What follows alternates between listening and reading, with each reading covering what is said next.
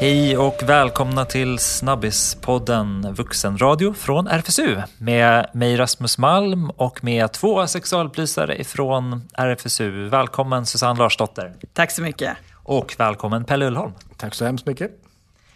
Dagens fråga lånar vi från familjeliv.se. Detta kanske låter lite dumt, men jag undrar över en sak. När jag tränar får jag alltid orgasm utan att stimulera klitoris alltså. Alla magmaskiner gör att det går för mig. Jag antar att man spänner musklerna så att det går. Men min undran är, vad är det som gör att det går? Är det G-punkten som stimuleras eller vad? Ja, vad är det här Susanne? Ja, det är vad vi brukar kalla för coregasm eller träningsutlöst orgasm. Här har vi ett nytt begrepp. Vi börjar med det. Coregasm alltså, vad är det? Ja, ordet kommer ju från core, alltså att man tränar magmuskulaturen och att man då får orgasm i samband med träning där magmuskulaturen är inblandad. Mer exakt, vad är det egentligen som händer i kroppen? Man tror att det beror på att blodgenomströmningen ökar i kroppen och samtidigt så ökar också hjärtfrekvensen. Men sen har det ju en avgörande betydelse det här med att både den nedre magmuskulaturen och bäckenbottenmuskulaturen är inblandad och gör att man får orgasm. Och det är egentligen inte så konstigt för bäckenbottenmuskulaturen har ju en väldigt viktig funktion när vi får orgasm. Oavsett vilka genitalier vi har så är bäckenbottenmuskulaturen inblandad i en orgasm. Finns det några speciella övningar som du kan rekommendera? Ja, det gör det. Man har gjort faktiskt vetenskapliga studier på det här och man kan ha sett att vissa övningar är mer effektiva än andra. Och det är just core-övningar, alltså övningar där man tränar magmusklerna. Och framförallt de nedre magmuskulaturen är väldigt effektiv. Och det kan vara väldigt många olika övningar. Egentligen kan man ta liksom core-övningar i allmänhet. Sen finns det ju specifikt några såna här som sticker ut. Och det är ju övningar till exempel i kaptenstolen eller den romerska stolen brukar man säga. När man gör benlyft. Och det är alltså när man har ryggen mot någonting, stöder armarna och lyfter på benen som upp till sittande. Exakt, när man stödjer armarna på någon slags armstöd liksom, och sen gör man då de här benlyften. Den sticker ju ut i statistiken. Men även såna här core-övningar på balansbollar eller sit-ups eller andra saker finns med liksom, i statistiken över vilka övningar som ger coregasm. Fantastiskt. Hur vanligt är det här?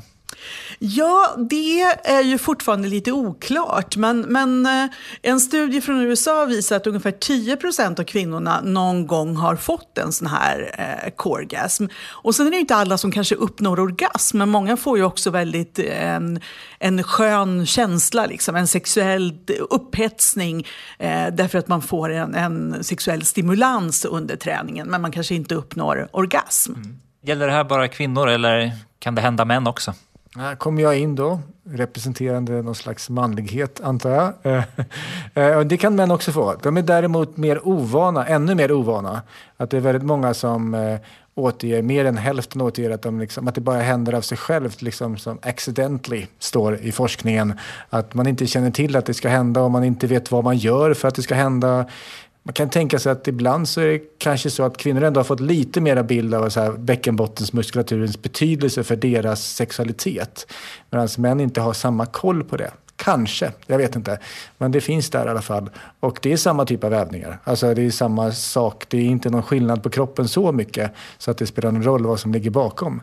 Men däremot en kanske större så här, vad händer nu? Upplevelse. Och att det är ganska många män som får utlösning utan att de har stånd också. Och det är kanske en ännu mer ovanlig upplevelse för många män, för att man tänker att stånd, då kan jag få utlösning, inte stånd, då kan jag inte få utlösning. Mm. Man kan googla coregasm alltså om man vill läsa mer om det här. Men om man vill söka sig ännu djupare, har ni något bra boktips? Då plockar vi fram böckerna här. Och det är då The Coregasm Workout av Dr. Debbie Herbenek som man rekommenderar. Den är en revolutionerande metod, står det här, för bättre sex genom övning. Okej, kommer det bli trångt i kaptensstolarna runt om i landet här efter den här podden? Jag har några tips till om hur man ska uppnå en sån här träningsorgasm. Det är så att såna här träningsutlösta orgasmer utlöses ofta vid intensiv träning och du måste verkligen få upp hjärtfrekvensen. Så att det är bra med lite uppvärmning, att man verkligen får upp hjärtfrekvensen, att man springer ett varv eller på annat sätt liksom får upp hjärtfrekvensen. Sen gäller det liksom att också våga bejaka det här, att liksom sätta på on-knappen, att göra sig tillgänglig för sexuell njutning. Och sen det här att man ska pressa sig lite hårdare än vad man kanske vanligtvis gör. Låt säga att man kanske gör till exempel 10 sit-ups eller 10 såna här benlyft i kaptenstolen. Men då kanske man ska göra några till, för man har sett att det är liksom vanligare att det kommer efter 15-20 gånger, kanske ända upp till 30 innan det kommer. Så du måste vara liksom lite mer ihärdig, pressa dig lite hårdare än vad du har gjort tidigare.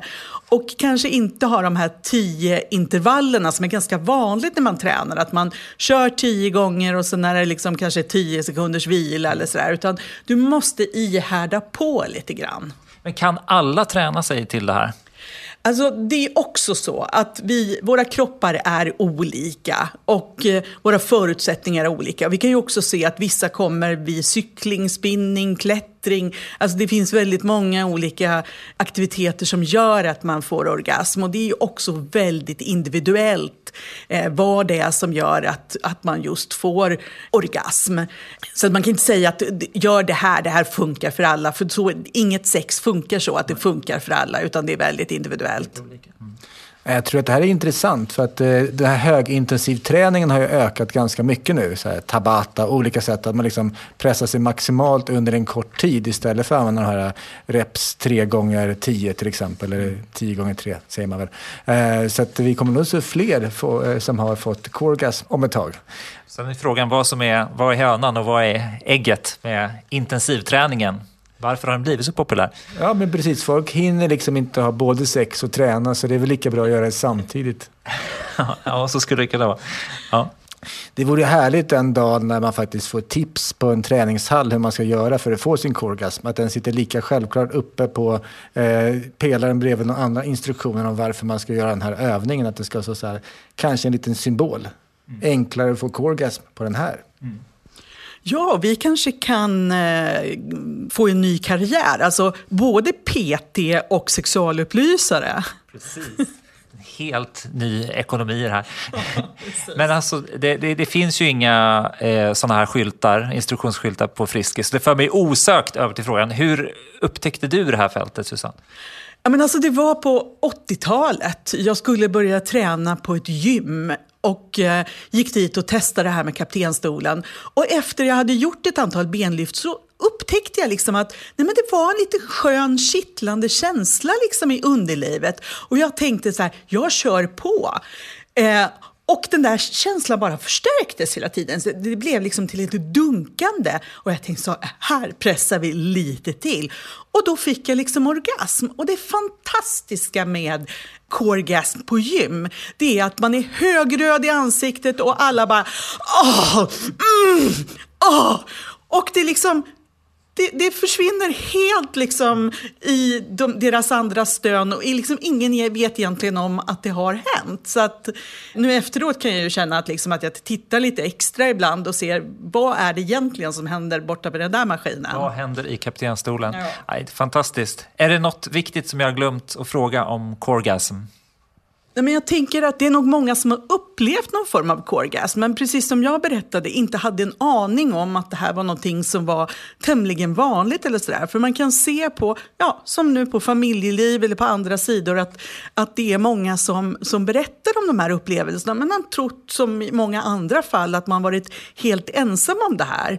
Därför var det ju ganska revolutionerande 2011 när den första forskningsstudien liksom kom och fick en genomslagskraft utåt, där man faktiskt visade på att det här var någonting ganska vanligt ändå.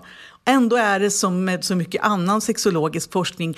Kinsey hade på 50-talet intervjuat både kvinnor och män och också tonåringar som hade upplevt orgasm i samband med träning. Men så faller det på något sätt i glömska.